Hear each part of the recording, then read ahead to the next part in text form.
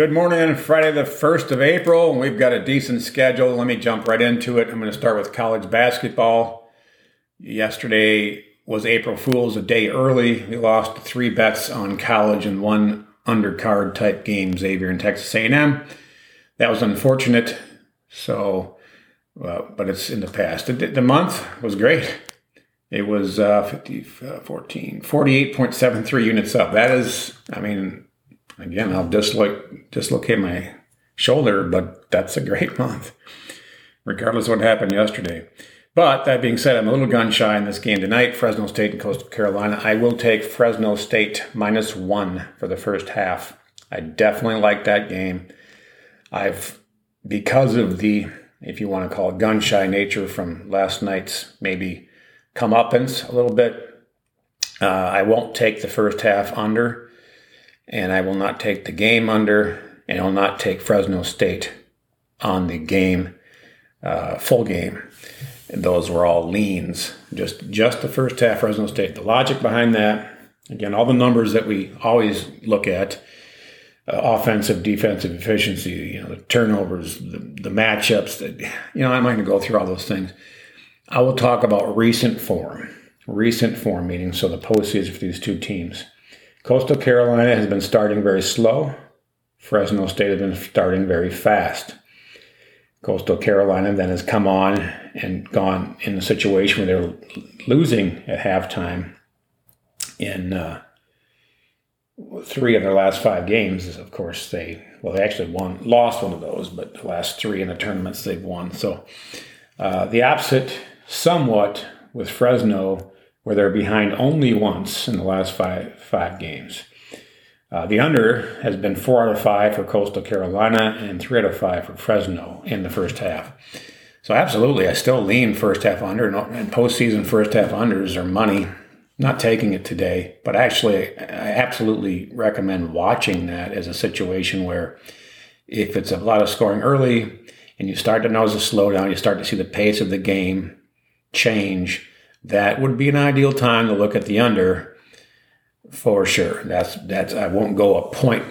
This is going to be a pace of game momentum swing here. If you're looking at a better number and you see a pace change, that's an ideal time to take the under that, and maybe for the game as well.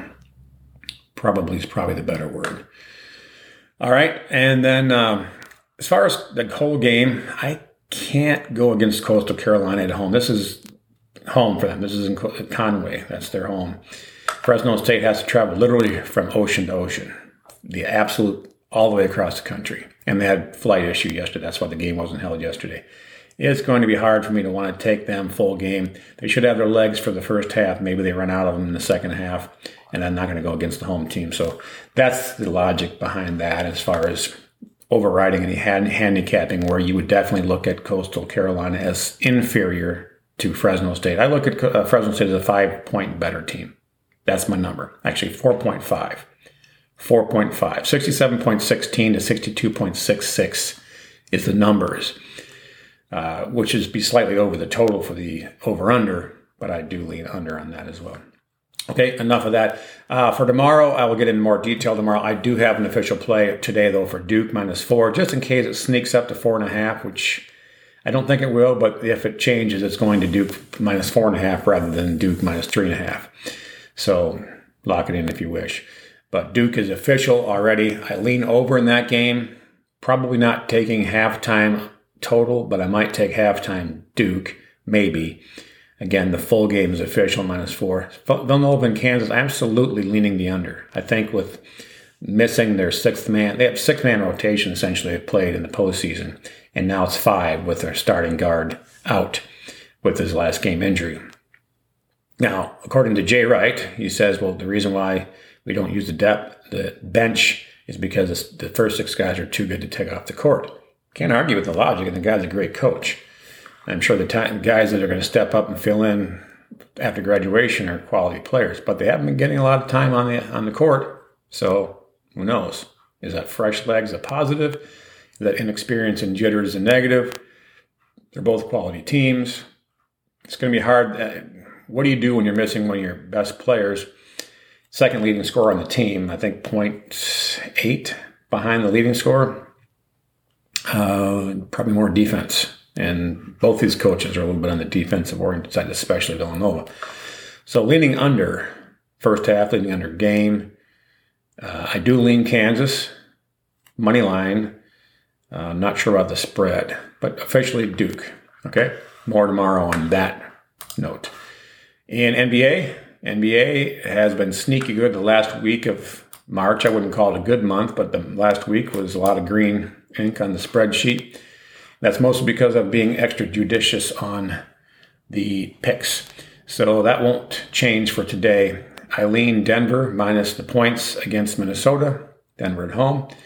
I will not play that pre-tip-off because, quite frankly, I look at this as a situation where you could get Denver plus the points potentially early in the game, or at least a money line play rather than giving up any points.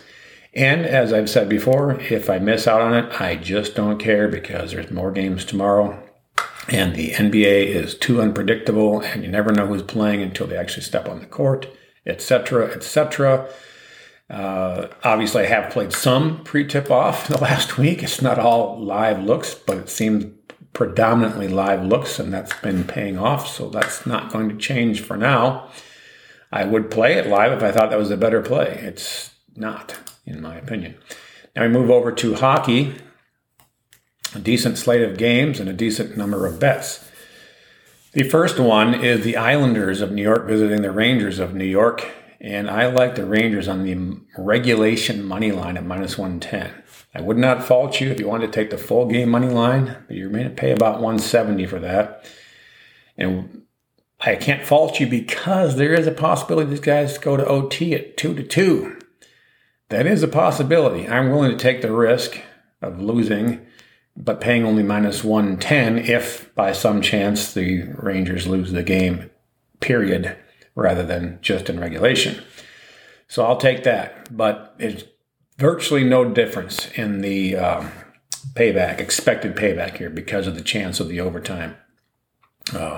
Shesterkin in goal for the Rangers. That gives them a serious edge in overtime if it goes that far, but I'm also giving them a serious edge to not get to overtime. So they're obviously serious competitors and serious rivals, but I'll take regulation line on the New York Rangers. Not faulty if you take the full thing. I'm going under 5.5 as well. As I said, it sets up as a 3-2 game. And I'm also going New York Rangers, same game parlay, full game money line, and under 7.5 at minus 105. I haven't mentioned this for quite some time, but I mentioned earlier when I started taking a lot of these same game parlays when they became available, is that it's just you're looking at a situation where you can improve both ends of the thing. That's not a secret, I don't believe. But I'm moving from the New York Rangers regulation line to the New York Rangers full game money line, which, as I just mentioned, there is a certain possibility it can go to overtime. So I'm giving myself some security there. And then under 7.5, just in case it's 3-3 going into overtime or 4-2 regulation, anything like that. So I like that. And of course, minus 105, that's in my line of thinking there. I typically don't want to take high juice on anything. That's why, really, when I call them full game money line and the regulation line really equal value, I'm just leaning towards the lower juice as a default. Which moves us into the next play, St. Louis and Edmonton. That's right at the edge there. I like Edmonton minus 152 and have taken that. And it's not that I have never played any games higher than that, but it's rare. I like to be keeping my juice low so that when you're winning a majority of your games, you're definitely collecting cash rather than people taking minus 200 on a regular basis and then needing 67% winning percentage just to break even. I don't, I like to collect the money rather than the wins. So, of course, you got to win to make the money. So I'm not faulting people for taking those. There's value there. All right. But there's good value in Edmonton minus 152 over St. Louis. I don't like the total here because of two things. St. Louis offense is unpredictable. They'll score more than you thought it was reasonable one game. The next game, they don't look like they can put the puck in the net. Edmonton is the opposite side of that. They can put the puck in the net, but their goalies sometimes look like developmental league, and the next day look like major league studs. So, I'll take Edmonton, but I won't take the total. Then we move on to Vegas and Seattle. This is a repeat of the game they just played. This is a home-and-home situation, Vegas against Seattle, 2 in a row. And it should be a repeat of that. I'll take Las Vegas regulation line minus 105. So you could pay the juice here, but I would not say this is equal value. I don't think so. I think you'd be better off taking Vegas puck line minus 1.5 and getting some nice plus money. That would have approximately equal value with the regulation line. But again, I want to make sure I get the win here, and it's certainly more likely to pull off a win if it's a 1-goal game, whereas their puck line would lose then. So it's kind of a similar but reverse situation from the Islanders and Rangers. This is a scenario where I definitely like Vegas and a stronger win than I would think of Rangers and Islanders. Seattle just they're just not a talented team yet. Vegas is. They're underplaying their talent level, and they've got a lot of injury problems too. Their engine, Mark Stone, is on the shelf, mainly because of salary cap issues, so they could bring Jack Eichel up. They pulled off that sneaky little trade. They were able to put him on long-term IR, which doesn't account against the salary cap in the NHL. But then when they activated him, they had to have room, so they kind of finagled it where Stone was on the IR a little before Eichel came up. And he will return magically when the postseason starts. The funny thing is, Vegas is on the outside looking in. So they're desperate to get it done. And they mentioned need to win does not equal win. There's no W just because you need the win. These are professional players. They always should want to win. The question just becomes, is Vegas more focused? They should be having the discussions that their season's on the line, and I don't think they'll be tight because of that. I think they'll be ready to go.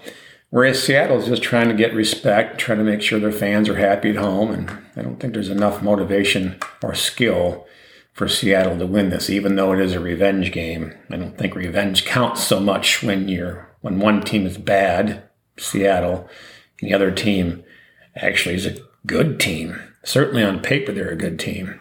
So that's it. So quick recap: Vegas regulation, Edmonton full game money line, New York Rangers regulation and under the game, and a parlay, same game parlay under 7.5 in the Rangers full game money line. And then the NBA was a look-see at Denver for live. And in college, you've got Fresno State first half -1. Leaning on unders for live action, which if it's been a high scoring, higher than expected, and you see a momentum change where the pace is changing, I should say.